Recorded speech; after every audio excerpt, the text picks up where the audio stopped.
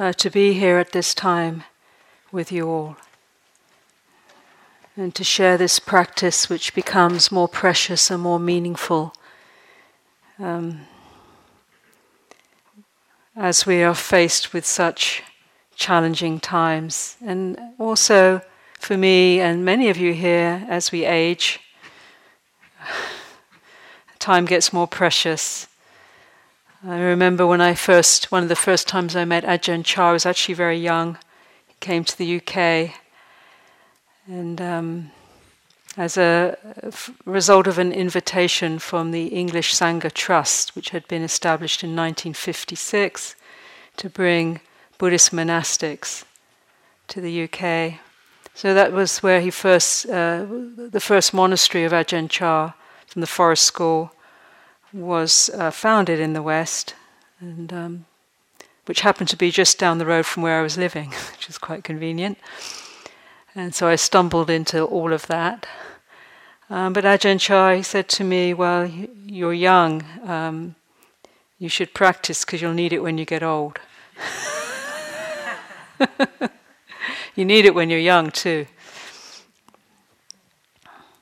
Thich Nhat Hanh said, we are here to awaken from the illusion of our separateness. This is our curriculum,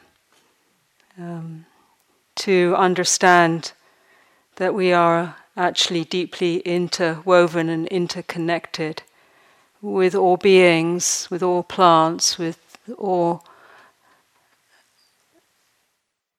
that manifests within this mysterious realm of reality, comes into form with the cosmos, with the stars, the planets, the earth, the oceans, the mountains, the rivers, the grasses, the insects. This is all part of our body. But we don't really realize that or embody that or understand that or know that because we're very separated out. And at this time, that separative consciousness is being exacerbated and increased and is shattering through the increase of division and hatred as a force that's in a way spreading across this country, but in many places. And we're very aware of that, and we're sitting in the crux of that dynamic and its impact. And that force of division depends on the victimization of others that tend to be more vulnerable and become the receptacles of the projection of the separative mind that can't withstand its own shadow, its own pain, and its own brokenness. Now, Carl Jung had a lot to say about this as he contemplated this very deeply, and particularly around what happened in the last century across Europe, as we know the story in Germany and what arose there. And in response to that, he said, in the unconscious of every individual, there are instinctive, primitive propensities charged with considerable tension. When they are helped in one way or another to break through into consciousness, and wise discernment has no opportunity to intercept them and transmute them into higher forms, they sweep everything before them like a torrent, and turn men into creatures for whom the word beast is too good a name. They can be called only devils. To evoke such phenomena in the masses, all that is needed is a few possessed persons, or only one, a single one of these complex-ridden individuals who sets themselves up as a megaphone, who revels in demagoguery, and who is enough to precipitate a catastrophe. This is an old and a current story, and we're immersed into this very deep journey, an awakening that's not an escape into the configurations and idealizations of light, as Jung would also say, but actually bringing the light to reveal what's in the shadow. This is the path of awakening. He talked about the danger of an archetypal power, the archetypal power of the shadow that hasn't been discerned and integrated and understood and healed, to overwhelm civilization. And analysed how these negative projections can be like viruses that contaminate a nation and shift them into a psychosis where sanity diminishes, and what becomes the norm, it becomes what we're witnessing now. Yeah. So one of the most important realizations of his work was that to understand how this projective mind works, and particularly when we feel threatened, and how if we don't have the opportunity, or if we lose the possibility of insight and the ability to deal with the source of that energy as it emerges from this mind, our minds, and contaminates our mind, if we don't understand this projective mechanism, then that is a very dangerous situation. So the shadow, the journey into shadow, is another way perhaps of talking about the journey into dukkha, or suffering. And this is something we really try and move away from. Our instinct is to feel something is going so wrong when we feel and experience what we might call shadow, or the parts of ourself that we don't like to accept as ours, that have emerged, our resentments and our hates and our irritation and our self-loathing, and the way that the separative consciousness works, not only to separate us out from the others around us and in the world around us and how that operates, but also even separates us out from our own processes and our own feelings and our own body, and how painful that is. So in many ways we have this moment that we're in. This is came into our groups today in terms of the contemplation of the internal in mindfulness. We contemplate the internal and the external, and how they reflect each other, and how there's an interplay of both, and how what is external informs and shapes the internal, and vice versa. Yeah, so this mind and the projections of mind and the world that we experience are in a very profound interplay and shape each other. And how that this is the acknowledgement of what an enormously unprecedented time we're in, which feels like an enormous tension between a consciousness that is trying to evolve and give birth fully to the new world that is trying to be born, one that is more collaborative, that is a lessening of the way that we boundary ourselves from each other on this planet as humans, and identify in tribal ways, the way that is more green economy, more sustainable, more respectful and profoundly working sustainably and respectfully with the earth and its creatures and its animals and its ecosystems. The evolving movement of that, and the leaps of technology and innovation and awareness, and the challenge to old systems that have kept us oppressed, how that is a tremendous movement that's happening at speed, and then up against that and pushing against that is a devolving into what has gone before, the stories that we know before, that we've witnessed, into this deep divisive, separative consciousness and desire to dominate and control for the sake of power itself, for the fear of what the loss of that power may entail. So we're at a sort of this crux and this crossroads, and while we see it unfolding externally, it's also impacting us internally, because we are part of we are As Eckhart Tolle said, that we see ourselves as our personhood, in our personal journey. He didn't say this, I'm just saying this right now. I'll get to what he said. I think he... but we are unique people, we have unique karma, unique stories, unique nationhoods and affinities and ancestries that we honor and that we work with. And then we see ourselves as collectives and within groups and then within nations and so on. So we have these different ways that we see ourselves and that we identify. But what he said is that actually we're a focal point of awareness where the universe is becoming conscious of itself.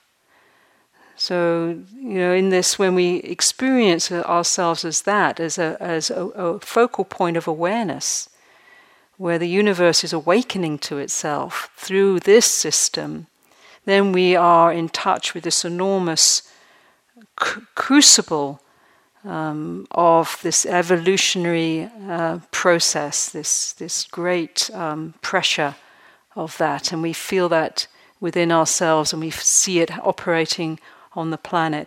And that is the journey of awakening through the shadow, through dukkha, through this pressure, by allowing that to operate and accepting it, and not feeling that when we experience that, or that we have to somehow judge that as unspiritual, or feeling that when we are overwhelmed by that process that something is going wrong and that we are failing. But actually something is going right when we feel this enormous tension and stress and challenge of our times.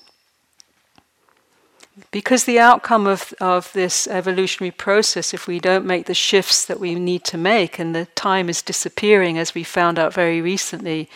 I mean, when, I nearly felt like fainting, really, when the recent reports that have come out and that have taking more and more layers off our eyes of the denials that we've been in, the bargaining that we're in. We have time, we pass it down on, and now we suddenly know there's no time, or very, very little, a blink left to make these huge transitions.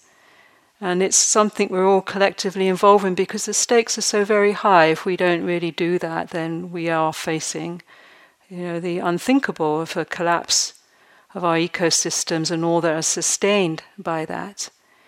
And, the chaos. So we're already seeing the edges of that happening. We saw that through the great migrations that came from the destabilization in Africa and the Middle East and into Asia, across into Greece and Europe, and we're seeing it now from the southern America, South America. So there's a lot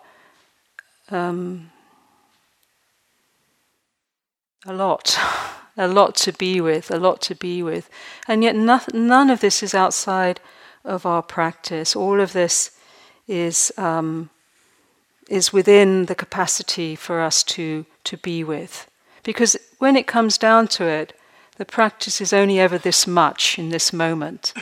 If we think about these, and we must contemplate these larger contexts that we're in, to contemplate wisely and together, so we're not just alone flailing around, but when we actually come out of the reactivity, with an enormous reactivity to the dynamic that's unfolding, that we can all experience and have experienced, I feel that. But when we come down to this moment where the practice takes us, it is just this moment, and how do we show up for that? How do we show up for that? And that is our main task. It's really just showing up for what's here. I remember one of the elders of the Khoisan, so-called Bushmen in southern Africa, talking about, what is our purpose here from their perspective. And the purpose was to show up, to be here as fully as we can, not to show up with a strategy necessarily or an agenda, but just to be here in the fullness of our presence, to show up and to celebrate. We often forget to do that. We show up with a lot of intensity and worry and fear, which is also fine, but we can also celebrate the preciousness of this moment and our ability to be here in this safe space, in this stable space for now.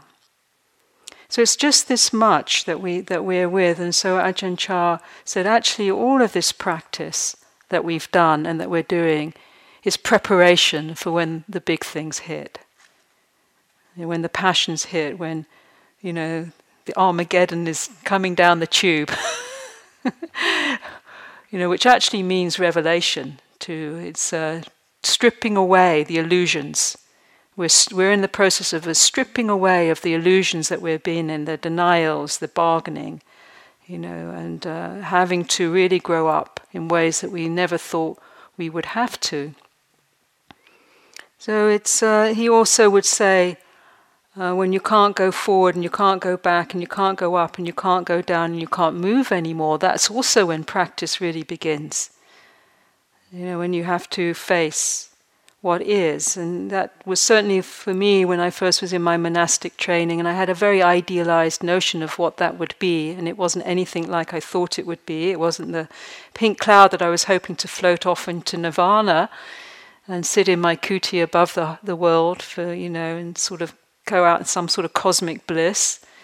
It was a real spiritual work camp, that evoked a tremendous amount of hindrances, rage and anger and upset and irritation and, overwhelm and pretty early on when I was faced with a situation where I felt, I was either going to murder all my fellow nuns or burn down the monastery or something, because I couldn't stand anyone anymore and I couldn't stand anything about what I was immersed in. Something of the teaching came through in that moment, so mindfulness, be mindful. But, the enormity of what I was experiencing, just to turn to that and receive that experience in a moment of mindful acceptance. And to breathe there, and this is my shadow, that I had only known about. Either I project it in aversion and wall myself off into a frozen isolation, or I repress it, and that wasn't working. I'd obviously spent a lot of time repressing it, or I disassociate, and that wasn't working because the energy was so fierce and it wouldn't go away, and I couldn't distract myself. In a monastery like a retreat, there's not many opportunities for that.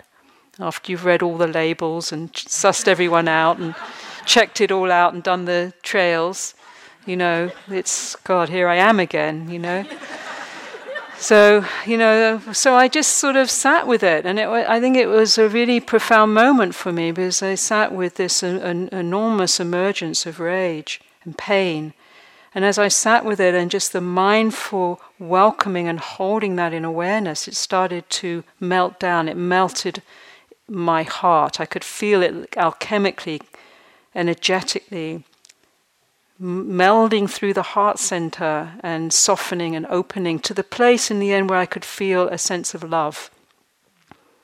And, not just because I was making it up and practicing, may they be well, I was fuming, but genuinely realized that we were here together, and I loved everyone, even though I didn't really like them.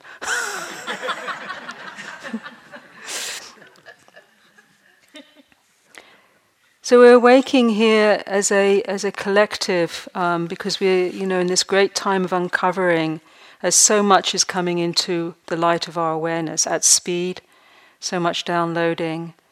And for sure, within that, we have to retreat sometimes, to resource, to recoup, to find that ground, to understand how and to look at how this separative consciousness has operated both personally, collectively, and systemically, how profound it is and how wedded into it that we are, how all of our thoughts and our emotions and the way that we reference everything around our individuality, how that's an ongoing drama that we perpetuate through our thinking and concepts and through our commitment. As Aaron was saying, the loyalty to that stone that we're rolling up and down the hill.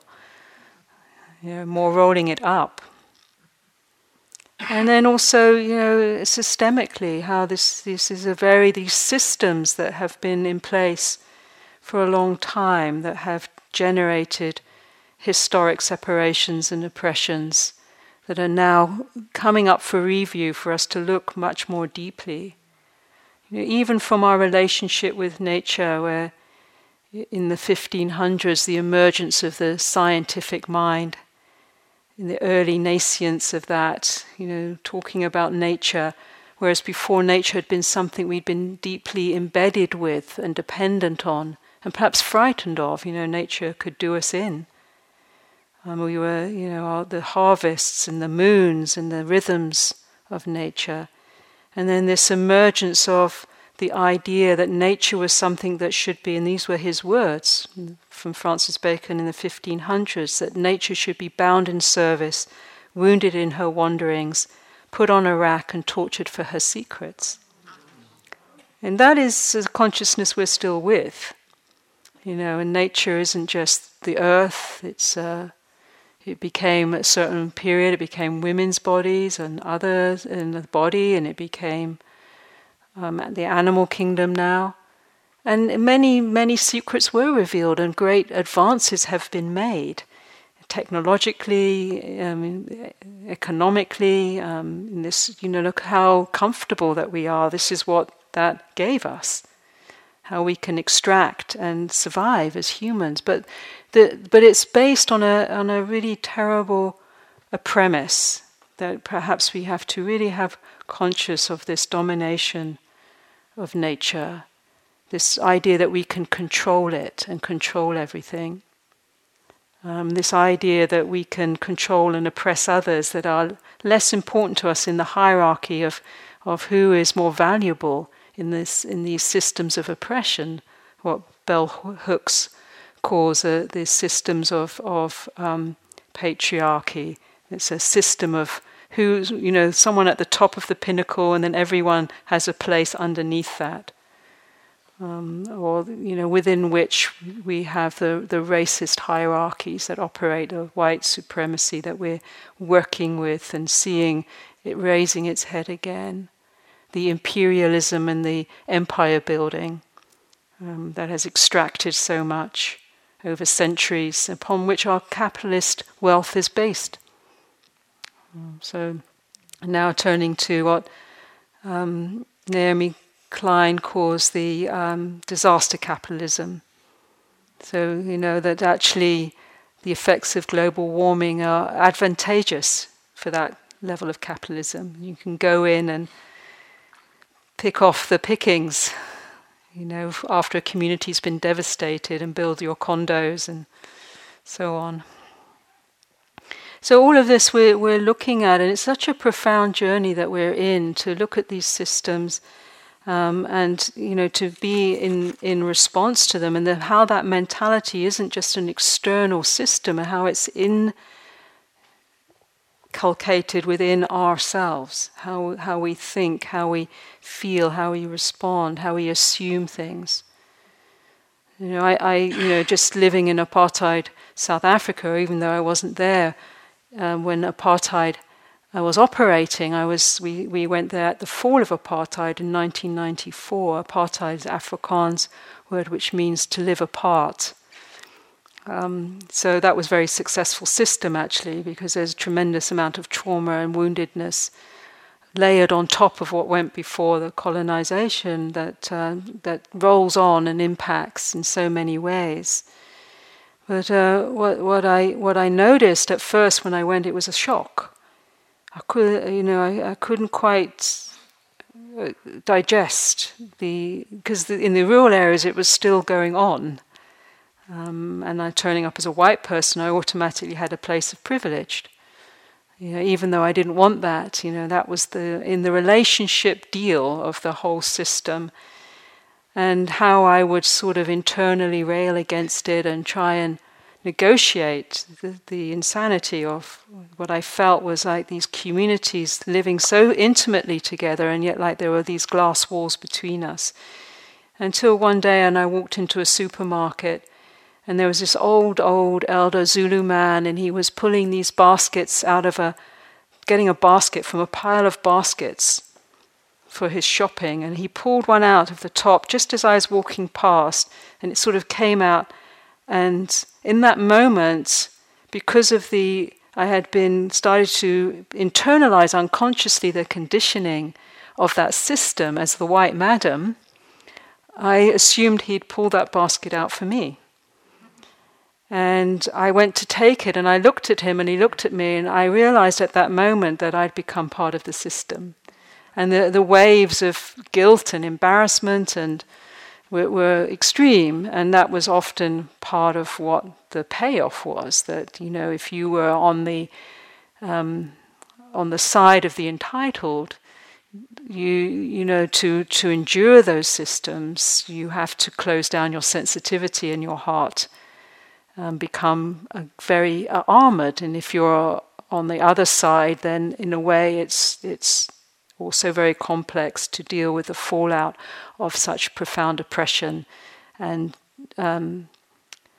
the destruction of any resourced lifestyles in a very deliberate way, the struggle of that.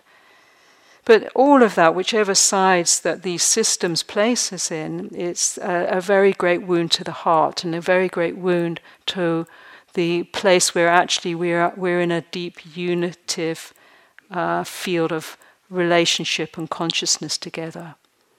So when we look at the journey of reclamation, it is a profound journey, because what promotes those separations, we have to live in worlds of abstraction.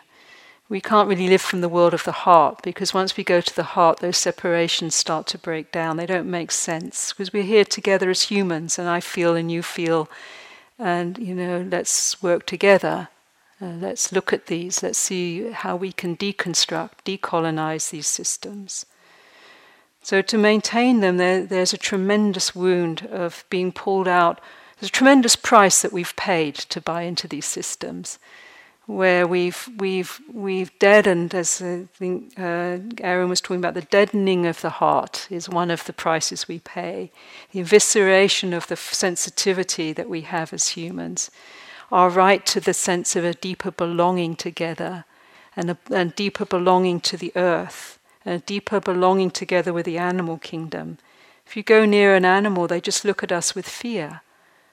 And if you've been close to an animal, a wild animal that doesn't have that fear, that you suddenly meet, Aaron was mentioning the owl, and the enormous magic and great blessing of that, but that's rare.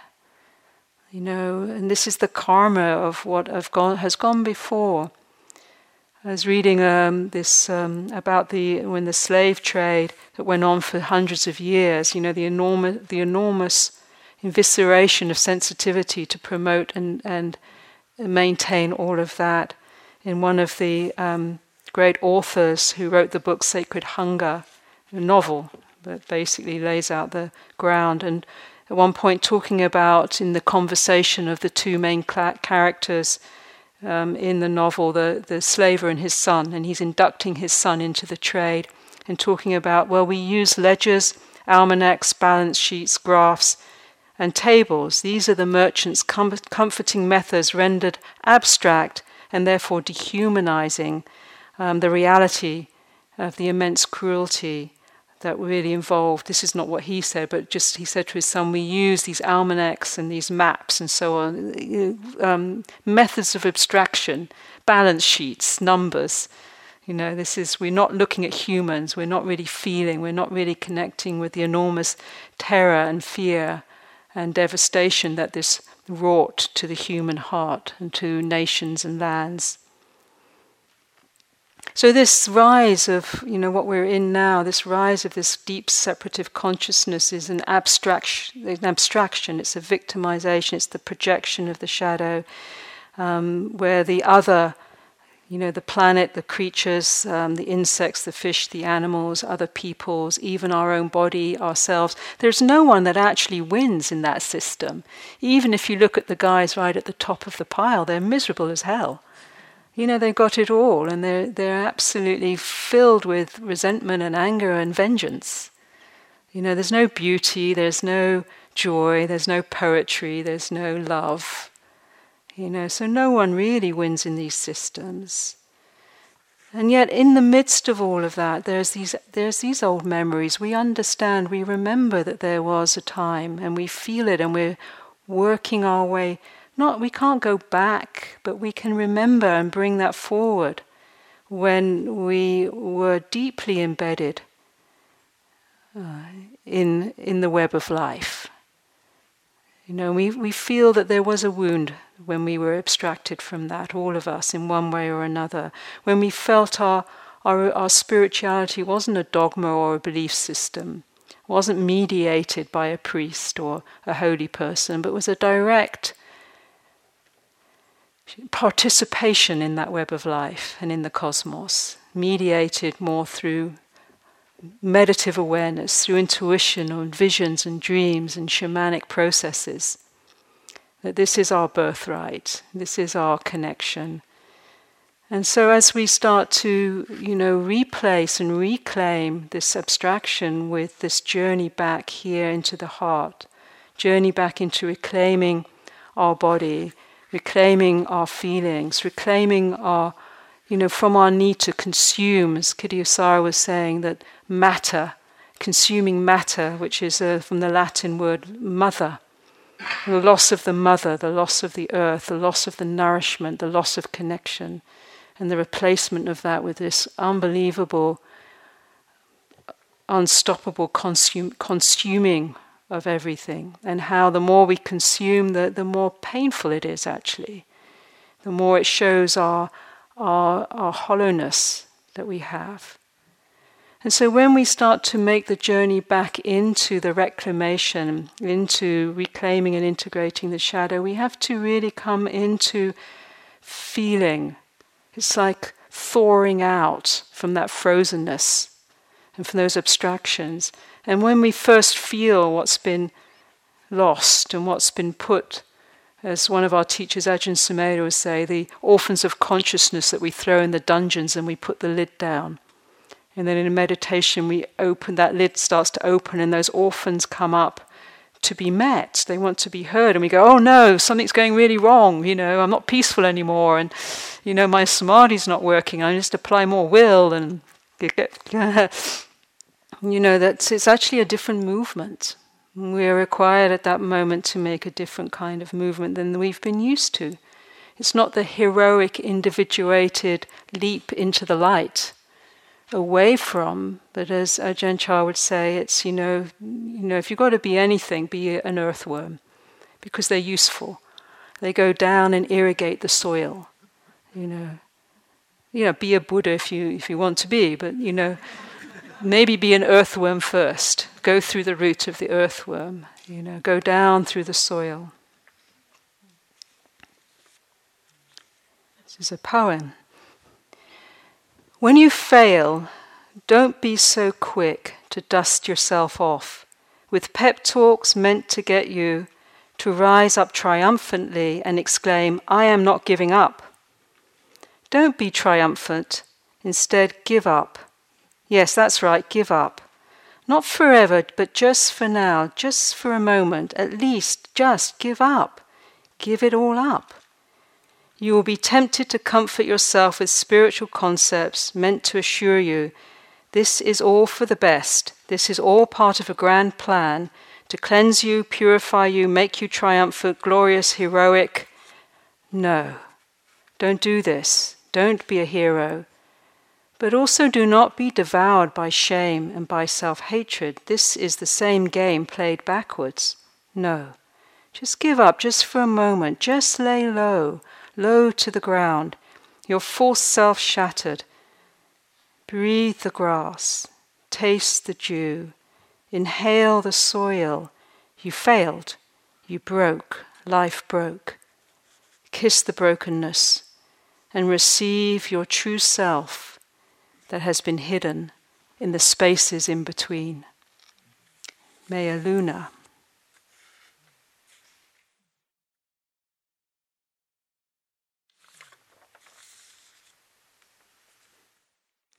So we don't have to have it all worked out. We can allow for the failing. We can allow for the brokenness. We can allow for the groundlessness. We can allow for the hopelessness, for the despair. We can relinquish. Actually, this is an important journey that we don't have to resolve everything, fix it, make it right. We're entering the deep mystery of the shadow, of the journey into the dark. The journey where we don't see our way that clearly. It's not clear in, what is the technique now? What is those methods in Buddhism? What is the structure that I'm doing now? Give me the lists. This is a different kind of journey. It's supported by those lists. It's supported by mindfulness. This is the depth feminine, which is into the mess. Into kissing the mess, being with the mess. That bleeds, she gives birth, she takes life. It's where we understand, where we bow our heads and know that we were never in control. We had the illusion of it for a while, but she's got the ace card. You think Mother Nature, hasn't got the ace card? She's here for 4.5 odd billion years. We're here like that. She's the deep intelligence. So this human arrogance, this is when, again, the grandmother, the Khoisan, she said, you guys, we're on track. We were always on track. You guys, you don't even know there's a track. You're so off track. No. She also said, when we go, we are just, how did she put that? We are going first to show the way. It's not a set deal. This is a privilege to be here with Mother Nature. We've abused that privilege, and all of us have colluded and been beneficiaries of that. And it's not a place to. It's like that moment when I took that basket from the elder Zulu man, and I could have died on the spot. And I crawled around the supermarket, and it didn't really. It's like what? So what? Just feel what you feel. Allow ourselves to lay our feet in honesty at how we've been conditioned. And so we feel it, and then we lay ourselves even deeper into the mystery of where we don't know, where we don't have it all sorted, where we are opening. This is what the depth of Kuan Yin means, is the place when we go, I don't know how to fix this.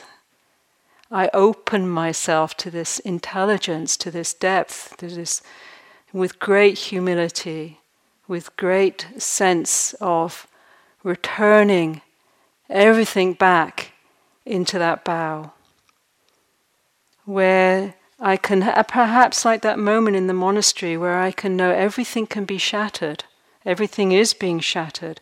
But even when I feel into what's happening, and I've been so reactive, as you all have been, I'm sure, about what's been going on in this country, in my home country, in South Africa, the 3 countries that I'm deeply wedded to, across the planet, and even more profoundly reactive in terms of what's been happening to our earth.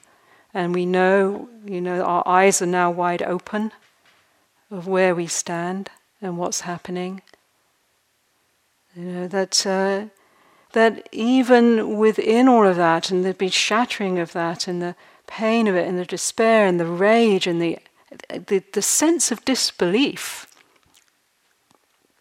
I know that it shouldn't be like this. I remember Ajahn Chah going to a disciple that was suffering a lot and in hospital in Bangkok, the disciple going, it shouldn't be like this, shouldn't be like this, shouldn't be like this. And Ajahn Chah leaned over and said, if it shouldn't be like this, it wouldn't be like this. This is how it is. And so this deep, if we're doing anything in this practice, we're deeply being with it all. But in the midst of that, I feel this heart. I do. I feel there's a strength. There's still a connection, and there's a palpability of that heart. And I feel that heart, when I'm not caught up in, ranting on Facebook, which I do too much, I feel the love.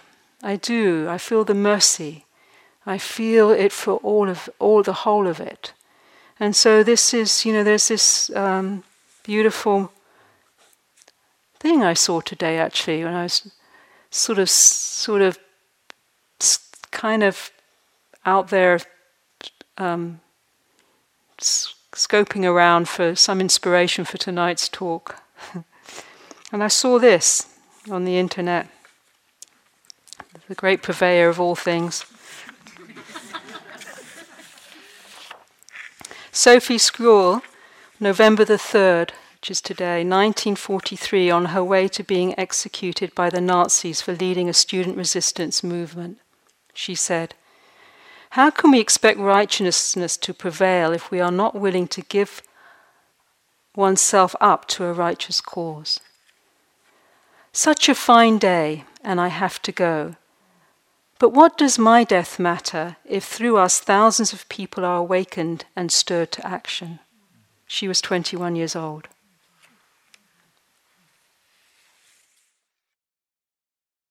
So we have a curriculum, not quite perhaps what we thought was going to be our curriculum. And it's downloaded, and we all are aware, I think, of what that is and where we are, and we're getting awakened at speed. This practice is a practice that supports our way of being here. It's not a practice to bypass this curriculum, to try and just catapult ourselves away and to leave everyone else, to flounder. It's actually a moment to really shore up our commitment to this heart and to the quality of presence and deep listening that we are inducted into as we bow into this deeper awareness of the citta, of the heart. When we come to the Heart Sutra, which we chanted tonight, when Avalokiteshvara, Kuan Yin, is giving this teaching, Avalokiteshvara, the one that regards and contemplates the sounds of the world. This is another way of talking about vipassana or insight. We're seeing and being with the phenomena of all things, but we're seeing through the eyes of Avalokiteshvara, not just to objectify everything. That's one way we can look, and that's a very good way. It helps to give us some space. It helps to give us a foot and a ground in mindful awareness. But from that ground of mindful awareness, to return and to listen where all things are intimate to each other, where there's the awakening is where all things are intimate to us, the shadow and the light. All of the political players are part of this one awareness within which all are resident. All beings are resident in this one awareness. And so this heart can meet that, and looking through this discernment, Avalokiteshvara is saying to Shariputra, to this brilliant mind that understands all of the teachings and has it really capped and is brilliantly, profoundly wise, but is saying, look again, look more deeply. Don't just settle even for your awakening, even for nibbana. Just keep going deeper until you dissolve the walls of the mind, until you understand that there's nothing to attain, there's nothing to get, there's no superhero to leap into the light. It's already here, this heart's already been with you all along. Just turn to it and course the depths of reality through this. Avalokiteshvara is coursing the depths within the great unbounded, empty fullness of the heart. It's both empty in that it's not defined by any construct, and yet it is from the great emptiness the manifested emerges. And that manifested realm is contemplated with compassion. That's what Avalokiteshvara is about. Not the compassion, I'm being nice to you, but the compassion, this is also part of who we are, what we are as a point of consciousness where the universe is awakening to itself.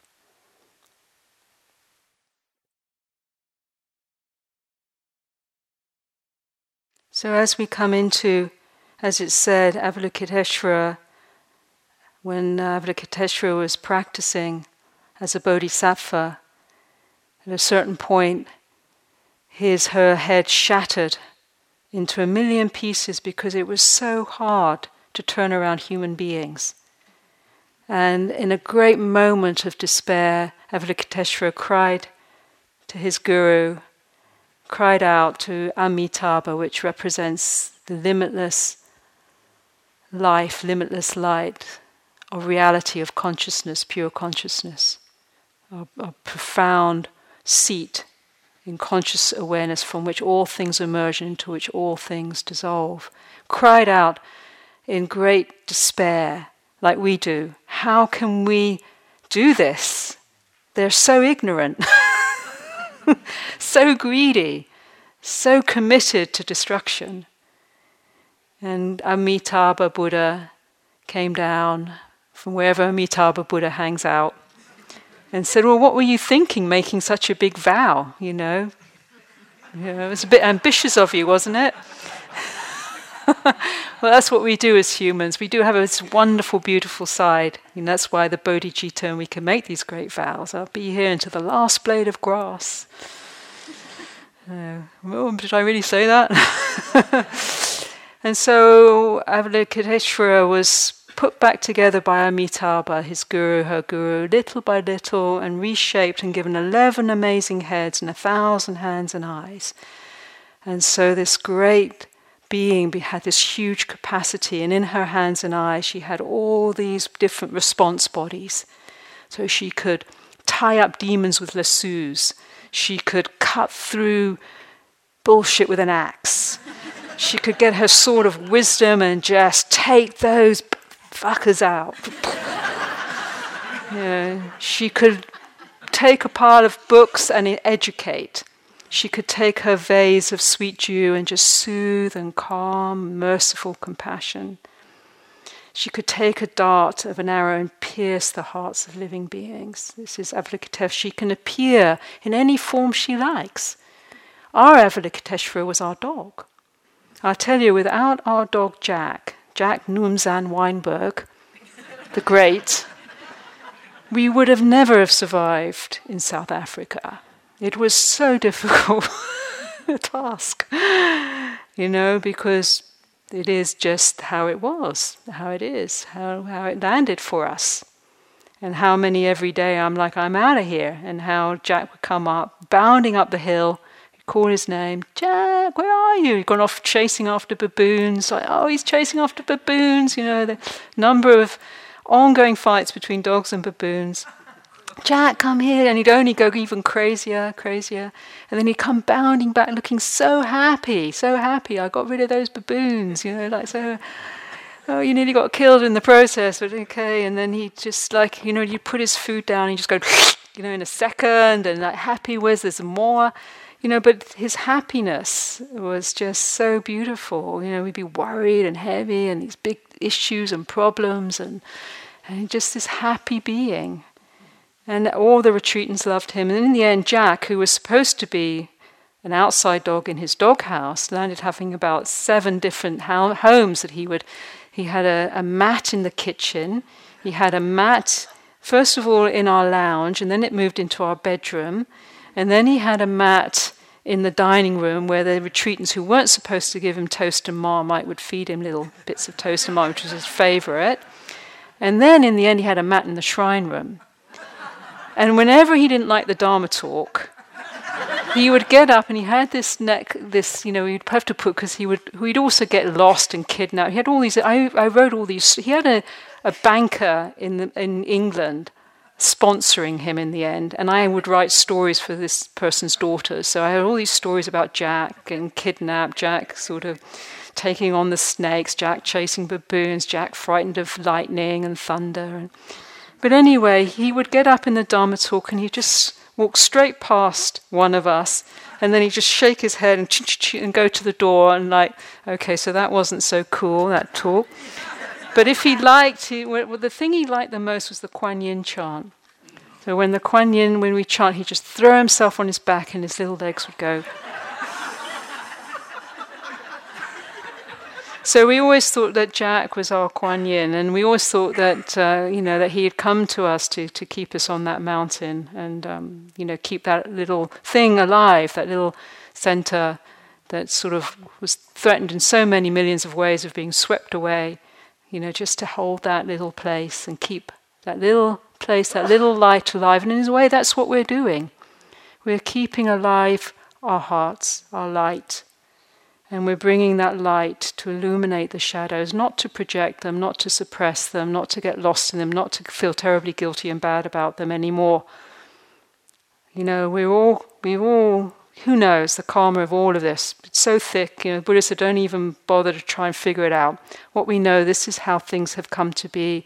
And this, as Ajahn Chah said, this is, in this moment, the place we bring our mindful practice. And that's what we do. And then as we do that, this term that Aaron used, Yoni Samani Sakara, everything comes back into the womb of awareness to be contemplated. And in that womb, awareness is the root into the living Dharma. It's intelligent, it's profound, it's undying, immovable.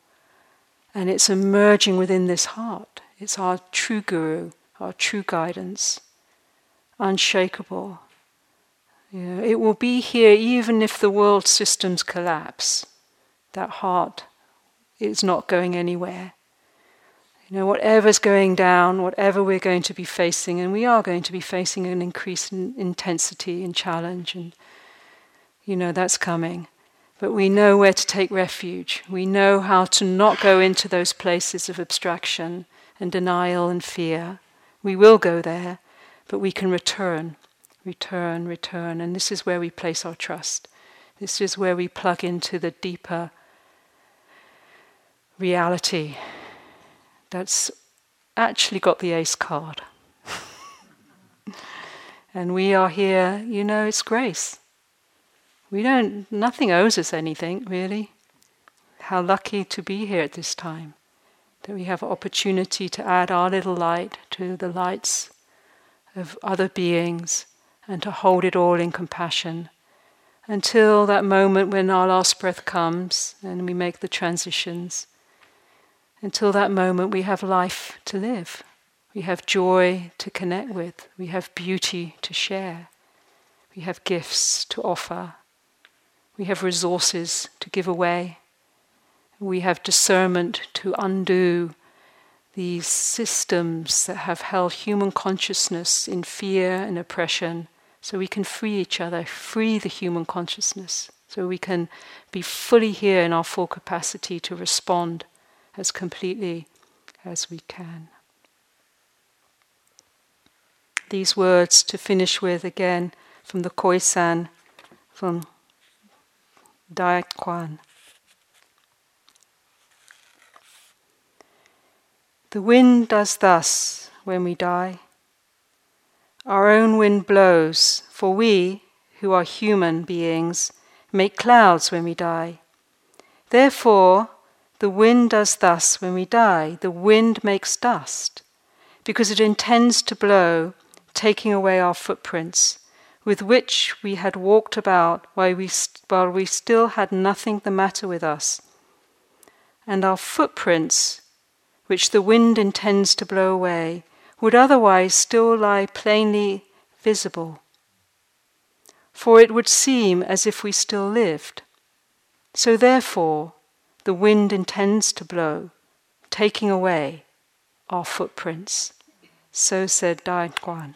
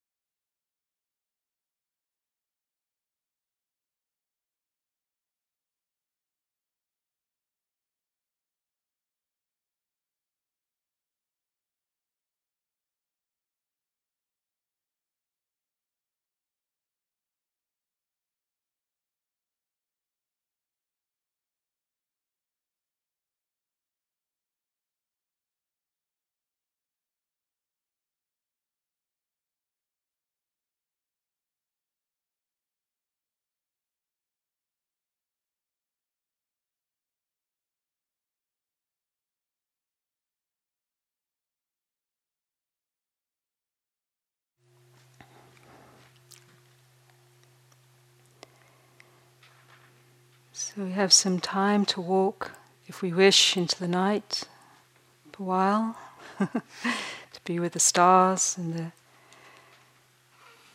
cloak of the evening, the darkness, to walk peacefully. If you need to rest, please do. And a final sitting at 9 o'clock.